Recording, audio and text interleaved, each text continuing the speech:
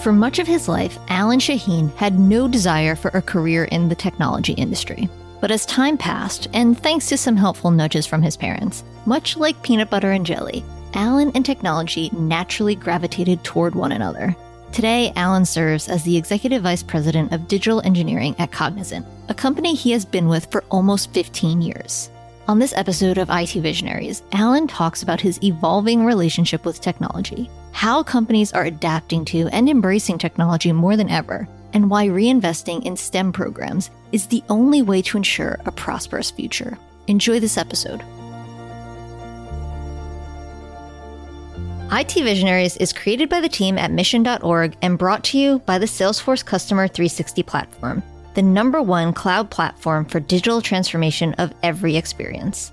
Build connected experience, empower every employee, and deliver continuous innovation with the customer at the center of everything you do. Learn more at salesforce.com/platform. This podcast is created by the team at Mission.org. Welcome to another episode of IT Visionaries. I'm Ian Faison, host of IT Visionaries. And today we have special guest, Alan. What's going on? A lot is going on right now. There's a lot of clients that are out there trying to figure out how they manage through the current crisis. And we're pretty fortunate that they turned to us at Cognizant to help them figure that out. So we've been pretty busy lately. Yeah, absolutely. I mean, it is definitely an all hands on deck kind of a moment here. And we want to get into everything that you're doing at Cognizant for your clients, and then also hear a little bit about you. So how did you get started in technology? It was actually by accident. My parents sort of insisted that I go into something that would make sure I got a job and wouldn't go back home after college. And I grew up in a time where engineering was the big deal. The U.S. was trying to get a man on the moon. And so they said, look, if you're an engineer, you'll have a good income and we won't have to support you. So go into that. And so tell me a little bit about your current role as EVP. Well, my role in Cognizant right now is really to help us expand our digital engineering capability across the company. Right now, digital engineering is one of the more critical things that we're helping clients with, because if you look at the changing demographics that our clients are working with, the customers that they engage with, it's a lot of digital natives at this point. The baby boomer generation used to be the primary consumer base. Now it is those digital natives. They have a very high expectation on service levels, convenience, etc. And so they expect the organizations that serve them to have convenient, anytime, anywhere kind of access to their products and services. And so a lot of our clients are really working their way through that. How do we engage with this new consumer base effectively? A lot of it is through software. And different than IT, this is software product engineering rather than IT projects. And that's something new for a lot of clients. They know how to do IT projects, but doing something that is truly a software product that is in that new consumer base is something new. So they turn to us, Cognizant, to really help them sort through that, not just in creating those products, but in actually helping them figure out how to now do some of those product engineering practices, get them integrated into their organization. And who are the types of folks are you working with? Are you working with mostly CIOs, CTOs? What are the folks that are doing these projects? It's a full spectrum, right? And some of these research that we've done shows that 90% plus of CIOs believe that digital software product engineering is going to be critical to the success of their business. So a lot of it is with CIOs. Then there are the CTOs, and then there's chief data officers that are also very interested in how do you deal with data security and privacy on the cloud? How do you do data modernization? And how do you build an effective data infrastructure? More and more, of course, we're dealing with the sales and marketing organizations, product managers within the business organizations of our clients, because what we're building now are really go-to-market types of products. And so it really is critical that you have that proper business context, that you have that buy-in from the user community, from the business community, and that there is a clear definition of what you are trying to build for clients, the business value that they're supposed to be getting, and how things work out in terms of the final product and how it impacts them from a market standpoint. Yeah, that's really interesting. I would be curious to see, what all of those roles kind of look like in 5 years. The CIO, CTO, CDO kind of triangle there, throw in a dash of CISO for fun, of how those things merge and mold and change from company to company. Well, it's very interesting, of course, because there are different cycles that business go through. And in the past, you've had different flavors of CIOs where you go through a period that is all about cost management and you get that flavor of CIO. And then you get into a place where we have been recently where it's all about revenue creation. How do you expand the numerator? And that is more of a creative type CIO, market-facing CIO, et cetera. One of the things, though, that I think is coming down the road is the notion of a chief product officer. As clients start to look at building products in addition to having their internal IT needs, if you will. And the whole notion of product management is starting to become more and more ubiquitous across organizations, not just in their traditional product teams and having product managers that work on the business side, but having product managers that are also on the technology and IT side to help guide both business users and IT development users and engineers into building the kind of products that are needed in the market. So let's talk about kind of the current day and age here, obviously with COVID kind of changing how business is done right this second. We have no idea what the future will hold. And I know I'm definitely not qualified to prognosticate on what that holds, but it's unprecedented and companies are struggling. What are you hearing from your clients? Right now, many companies are still struggling with their priorities because typically in a situation like this, and I lived through the 2008, 2009 calamity, and then there was post 9/11 and 2001 and so forth. And at that time, what people did immediately is just hunker down, stop all discretionary spending, just focus on what's core to keep things going, reduce costs, conserve cash, et cetera.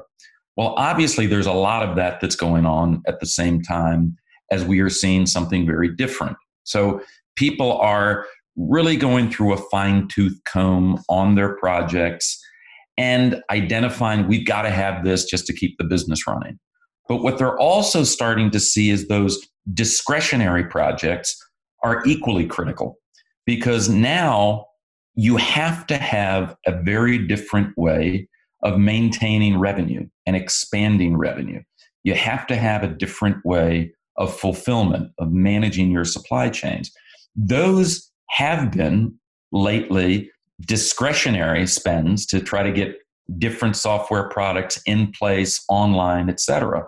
But COVID has made it such that they're now absolutely critical. If you are a retailer without an online presence, if you are a traditional retailer with an on-prem footprint only, then you're in a very difficult position. Many of our clients who have online e-commerce have seen their traffic increase by 3 times what it is or what it was just a month and a half ago. And that's 3 times what they see on peak in holiday season. So it's a pretty amazing story that's taking place right now. It's really, how do you do virtual sales? How do you do virtual fulfillment? How do you now get to a place where our workforce can be productive in an environment that we've never envisioned before?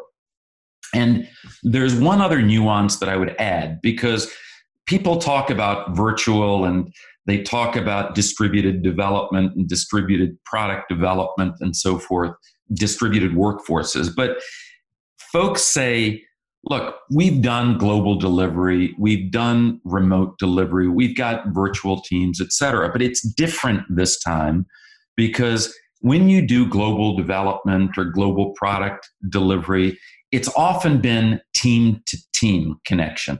Now we're in a place where it's very atomic. It's person to person to make it work.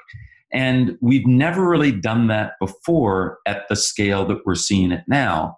So what we often do is help our clients figure out how it is that you create the infrastructure that supports that, and then how do you create the collaboration tools, the rituals, the processes that make that work. And so what would you say are some of those things, some of those processes, some of those types of things that people can, look at their organization right now and figure out how to start, changing for a potential, new normal or something like that? Well, some of the basic things that you have to do is just continue to maintain some of the basic processes that you had before, but just do them in a virtual environment. At Cognizant, we're fortunate because we went virtual years ago. We put in place a video infrastructure. We learned some of the basic sort of rules of engagement and protocols and so forth about how to do things virtually, digitally, and so forth. And so people just need to figure out, okay, what are the processes that we have from a collaboration standpoint? And we do those today. You've got regular stand-up meetings. You've got regular communication meetings. They might have been done historically in direct person-to-person meetings or via teleconference. Well, now you've got to work them through in a video mode, but you keep them going, right? You don't all of a sudden say, well, the world is different, so let's stop doing our daily meetings. You do the daily meetings, but in a different way. And the other thing that's very important is you maintain the social aspects of work. When everybody is together in an office, it's not just the production work, if you will, that people are doing. They're also talking to each other, exchanging ideas, keeping the workplace vibrant. And so we do things like virtual coffee breaks, okay, or virtual discussion sessions. We've had things where we do virtual yoga sessions to help people chill out as they're going through this crisis. Virtual bring your child to work day. And so all of these things help people navigate from one type of action, one type of work model, and maintaining some of those structures, but in a very different way, and adding a human element to it so people feel more comfortable. And it isn't this new normal, but it's actually an extension and an improvement of the previous normal. You've spent 14 plus years at Cognizant. I'm curious, how have things changed from the time you joined to now? It's been dramatic, because when I first joined Cognizant, the primary focus of the organization was all about helping our clients save costs, operational excellence, and so forth, things like that. It was focused, if you will, on shrinking the denominator, okay? And that was something we were very good at. We continue to be very good at, but it was very sort of hands-on intensive. Since that time, there's been a lot of automation, a lot of improvement in the bandwidth of networks and so forth. There's been a lot of improvement in processes, lean development capabilities, lean operations, and so forth. A lot of productivity tools that have come out. And so it's been a lot more productive on the cost saving side. But what's also become the new normal is global access and global delivery. 14 years ago, the notion of outsourcing to places like India, Latin America, and so forth were thought of as somewhat risky, new. People didn't know how to engage with different cultures in that way on a day-to-day basis. How do you determine what is an absolute commitment in terms of time and length and scope of a project. They had to learn it along the way, and we helped them figure out that stuff. The world has now moved to a place where, as I said before, how do you create new opportunities? How do you help us grow in a different way? How do you help us absorb this new modern enterprise that's fully digitized, dealing with a new market? And that's a whole different thought process. Whereas operational excellence is all about a rigorous structure of run books and point-by-point definition of processes and execution of the processes. The current work that we're doing in product development now has a very interactive, iterative, agile capability to it. And it's not a linear thing where you go from A to B to C. It's something where you circle around things, you do a draft of something, you rip it apart, you do the next draft, etc. And it's more of a continuous process of engagement with the market, the business community, and then as you get into it with the development community to help them get at the deliveries that they need and developing the products that they need. How do you look at building a culture that encourages experimentation and innovation? Well, this is one of the critical things that we have done recently over the past couple of years is building our services and our talent model around what we call guilds and communities. And historically, we've been organized by hierarchical product and project-based models. Now what we've done is we said, look, it's all about the talent.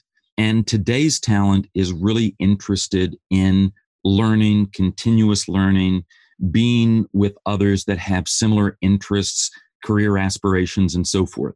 So what we've done is looked at how you build the kind of IT projects and software products and detailing out what are those specific capabilities that you need, be it full stack engineers, be it architects, be it designers, etc. And we have reorganized ourselves into communities of these capabilities. And so it's at an atomic capability level. This really gives people the opportunity to engage with others that have that interest. And so that has been a really cool thing that we've done. In addition to that, we have created a network of studios that are, again, built for creative kinds of work. The environment is such that it's very vibrant. We give people, in effect, lots of different tools, both virtual, digital, as well as some physical tools to have them work together and simulate different possibilities, different solutions. One of my favorite things that we have in our studios is the workshop. And the workshop is just that. We've got drills, we've got presses, we've got equipment and materials so that people can start to work on models of what they want to deliver and what we need to deliver for clients.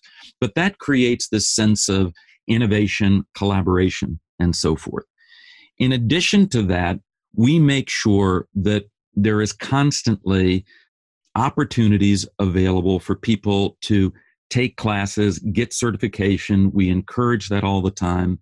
We pay for certifications and so forth, things like that.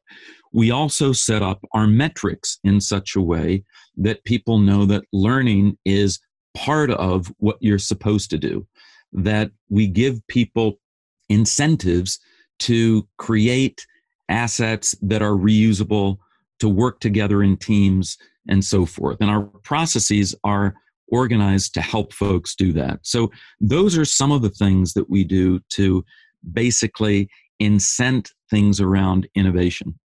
How do you think other technology leaders could kind of replicate some of those things to have that level of, that community aspect, the community-based capacity? Well, the first thing is you got to get into that mindset. And you have to understand the nature of the talent base that's out there, what it is that's really important to that talent base. One of the things that I will tell you that has changed significantly is that as we're doing interviews today, with talent, one of the questions that we get almost in every interview is, what are you doing for the public good? What is your green strategy or policy? How are you enabling the local community where you exist and helping in that regard? So these are some of the things that people are now asking questions about that they didn't before. And so we've got a number of programs within Cognizant, one of which is called the Outreach Program. It enables local studios to get connected to the communities that they're in and participate in social activities for good. We have the Cognizant US Foundation that invests in nonprofit organizations to help them expand the U.S. workforce, get folks that don't necessarily have access to technology into the technology workplace. And we keep a record of our green policies. We make sure that we measure how we're doing on energy savings year by year, and we put that as a critical thing that we do. The second is really, again, getting into those communities of similar interest. Organizations have them already. It's just that they are now in a place where they're dispersed across the company. You've got to get these folks together into structured organizations and give them a place and the tools to interact and engage with each other. Thirdly, what you've got to be able to do is make sure that the tools are there for these groups to connect with one another. And it's not just about the technology collaboration tools, but again, it's about the environment where they sit and operate and so forth. Then there are the incentives to encourage learning, to encourage thought leadership pieces, to encourage people to just create assets that are reusable. Again, those are the types of things that we would say to folks. Finally, oftentimes it's hard for people to accept this, but they really have got to distance themselves from the previous model and to create literally new real estate that has a different mindset, look and feel, etc.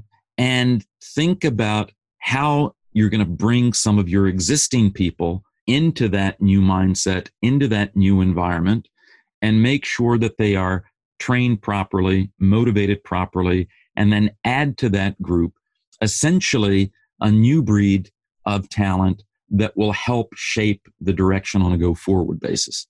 I want to talk about some of the STEM initiatives that you all have done. You kind of started to mention, how important this is. Like, why is this something that you really want to carry the torch on? There's a couple of aspects to it, and this is where Cognizant has always been a very giving organization. We've got in India a foundation, and that foundation is really there to give back to the local communities in India. We do over 1 million volunteer hours, our workforce does in India, from helping to teach kids in local schools about math to things like helping to set up clinics and so forth. A lot of great work that's done there. In the United States, we recently, a couple of years ago, set up the Cognizant US Foundation to help enable those that don't typically have access to technology and technology jobs, to give them greater access, to enable them by training, to give them support through access to coaches and mentors that come from the Cognizant enterprise organization, and then to get them into a network of potential employers. Why we did this was, one, it's in our nature. Two, it's the right thing to do to be part of the community that you live in and work in. And three, if you look at the gap in talent in the United States, today there's about 600,000 open jobs in technology that can't be served. That number is growing at a pace of probably 100,000 or more a year. If that continues, you can see what's happening. An economy that the United States has been driven by innovation for decades And then we're going to get to a place, if we don't bridge this talent gap, where we can no longer fuel our innovation in the same way. And so those are the three reasons why we do it. We've come up with some very innovative ways to expand the technology gap, to get more and more people into technology from different communities. And what we find is amazing is there are these great sources of talent that have been fundamentally underrepresented because they're just a little bit harder to access, or they don't have the same knowledge of what opportunities are available and don't have the doors open to them that others might. Do you feel that, like, as you're doing these sort of initiatives, some of the lead or the example that you're setting is something that, others could easily follow or plug into? Because I know that that's a lot of the problem, is people don't necessarily know where to start. I'll tell you that it's easy to start, okay? You don't have to have a foundation that is endowed by a corporation or set of corporations to really get things going.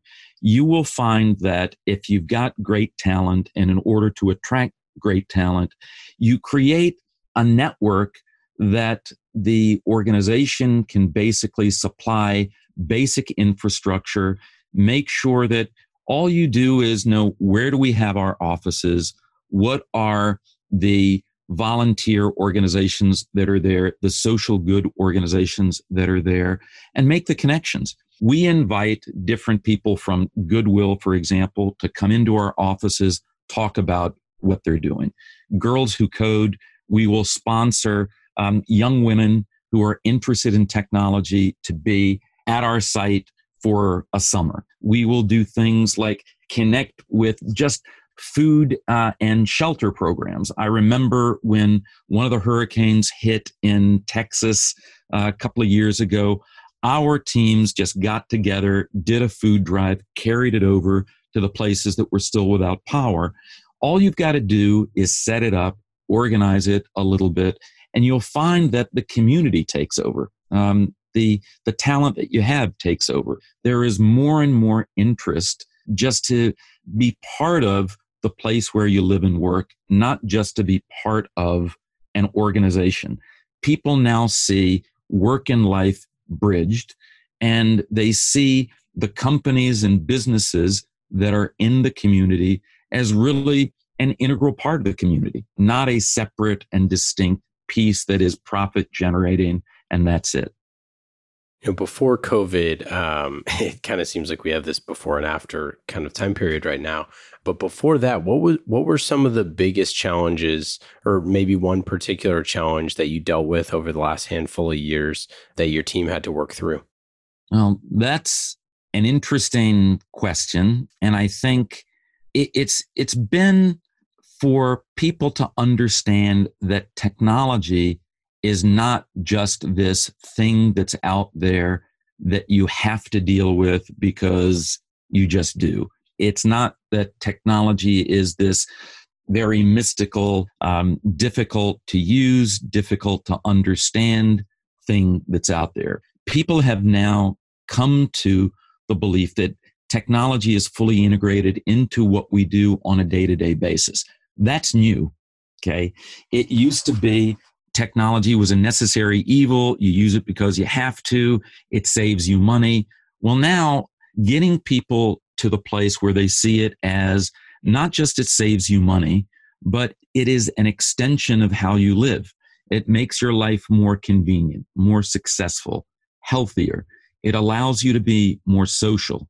It allows you to connect with friends, even though there might be a great distance. It gives you productivity tools that help you in your family life and in your personal life. Really getting people to make that mental switch was not easy, and it only happened once there had been a significant infrastructure that had been put in place, and once you got some really great products that were just easy to use, and they just became a natural extension of a person's life rather than something that you had to wedge in by force.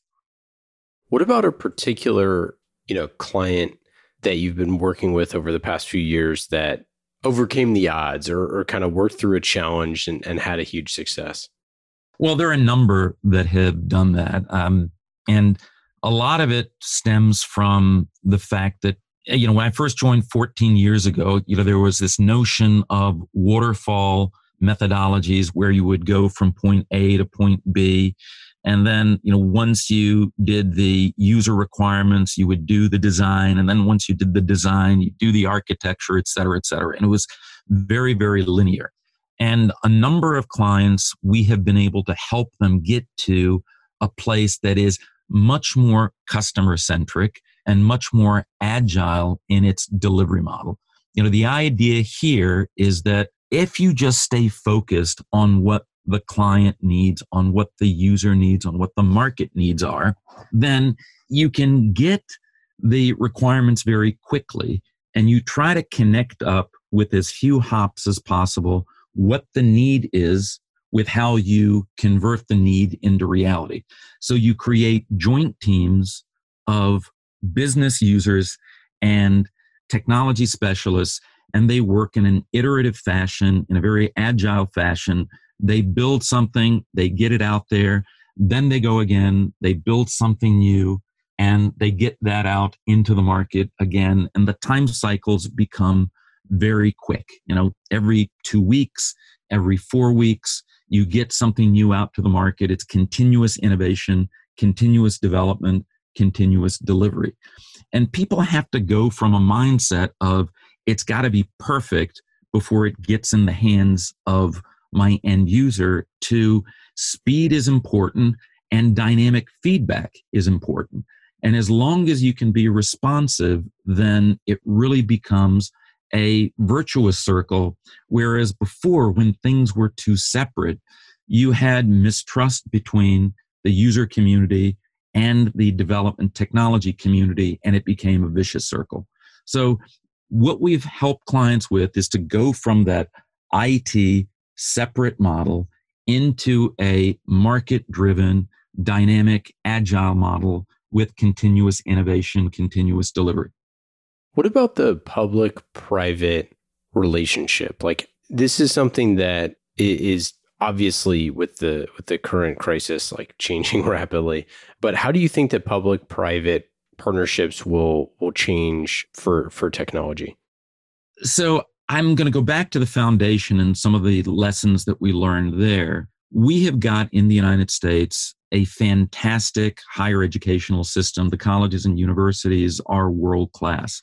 When you get into the public educational system, there's a big gap. And I'm not going to go into that in a lot of detail, but the reality is that we are not producing the kind of people that we need into the technology fields and into the jobs of the future. That's not the fault of the people. You've got great talent, but the systems and educational structures that we put in place are from decades ago and they no longer fit. And so what's happened is that gap is getting greater. And so private enterprise is jumping in and helping to create new structures. And those new structures are some of the traditional things that you would expect. How do you do internships? How do you sponsor different schools and so forth? So that has become more commonplace. But even beyond that, you're starting to see a cottage industry develop that is training based. And what happens is you start to get private institutions working with community colleges, working with other educational institutions, and they will create joint curricula that is targeted specifically for jobs that they are interested in. And so the output of these organizations, these institutions now becomes a job-ready workforce rather than someone with a broad degree that can, essentially make them more interesting at a cocktail party, but doesn't necessarily get them into the workforce as easily as they could otherwise. And so we're just seeing a lot of our clients jumping into this. We've jumped into that. That's part of why we put the foundation in place. You've written in the past about confrontational consensus. What is this? there are different organizational decision-making models, right? Some is sort of the top-down hierarchical model where there's a defined leader and that leader decides and everybody else does, okay? That actually works. In large organizations like the military, it works. Then there are the organizations that are consensus-based. What we do is we take the input from that organization and a little bit from that organization and that organization. We put it all together. And basically what you have is a mix of stuff that doesn't necessarily meet any need well. Confrontational consensus is all about how do we decide what is in the best interest of the business. Let's get a set of policies, outcomes, objectives that will be the referees, if you will, of what we need to do. And then you get these cross-functional teams together and they start to define an initiative, a product, or what have you. And when there are decisions to be made about what is a higher priority than something else, you go back to how it relates to reaching that objective. But beyond that, it's meant to get stuff on the table, right? Confrontation is not a bad thing. That's the basic underlying principle. And you encourage people to put their point of view on the table in a very direct, objective, and constructive way. And then you encourage others to put their view and you talk about it and then get to a place where you say, which one of these points of view gets us closer to the overall objective? What we've found over the years is that, look, that confrontation exists. It's just buried in the current system. And if you don't deal with it up front, you're going to deal with it at the very end when you're trying to launch that product, and it's going to be a tenfold more difficult problem to solve. So part of the methodology is get that stuff out there, talk it through, be customer focused, be objective focused. And if you do that, you can get to solutions that will unify the team and solidify your objectives and your directions much more quickly and much more effectively. Let's get into our lightning round. These questions are fast and easy, just like Salesforce Customer 360 platform. We love Salesforce and the Customer 360 platform. So go check them out at salesforce.com/platform to learn more. Lightning round questions. Alan, are you ready? I am. Number 1, what app on your phone is the most fun? I use a chess app and I use it all the time. I love it. It beats me on a regular basis. In fact, most of the time, but I love it. What is your favorite thing to cook or eat? I live in a seafood place. I love to cook and eat seafood, shrimp, scallops, things like that. What about your hidden talent or passion? I love to collect historical artifacts. I'm fascinated with human history, what we've done, how we've changed, and little bits and artifacts, from the past help me connect the past and the present, and it's a lot of fun. Do you have the metal detector? Are you out there, pounding the slopes and finding new stuff? No, it's more, you go to these off the wall shops that are hidden in nooks and crannies and you find stuff that is just off the wall. And that's kind of fun. I mean, the other thing that I love to do is photography. So given the current crisis, it's actually been a benefit because I'm at home enough to do that as well. What's your best advice of leading during a crisis? Get out in front. That's the most critical thing. You have to recognize that you get your best opportunity to be a leader in a difficult situation. You've got to put yourself in the mind of the employees that depend on you. You've got to put yourself in the mind of the client that also depends on you and think from their perspective and be empathetic from their perspective and try to create solutions that help them feel more secure. So that's the basic thing that I would say. And be honest with people. You've got to tell them when things are difficult, and you've got to tell them the sacrifices that need to be made. Because if you don't, the truth always comes out and it becomes more painful the longer that you've misled people. So it really is get out in front, communicate, and communicate accurately, truthfully.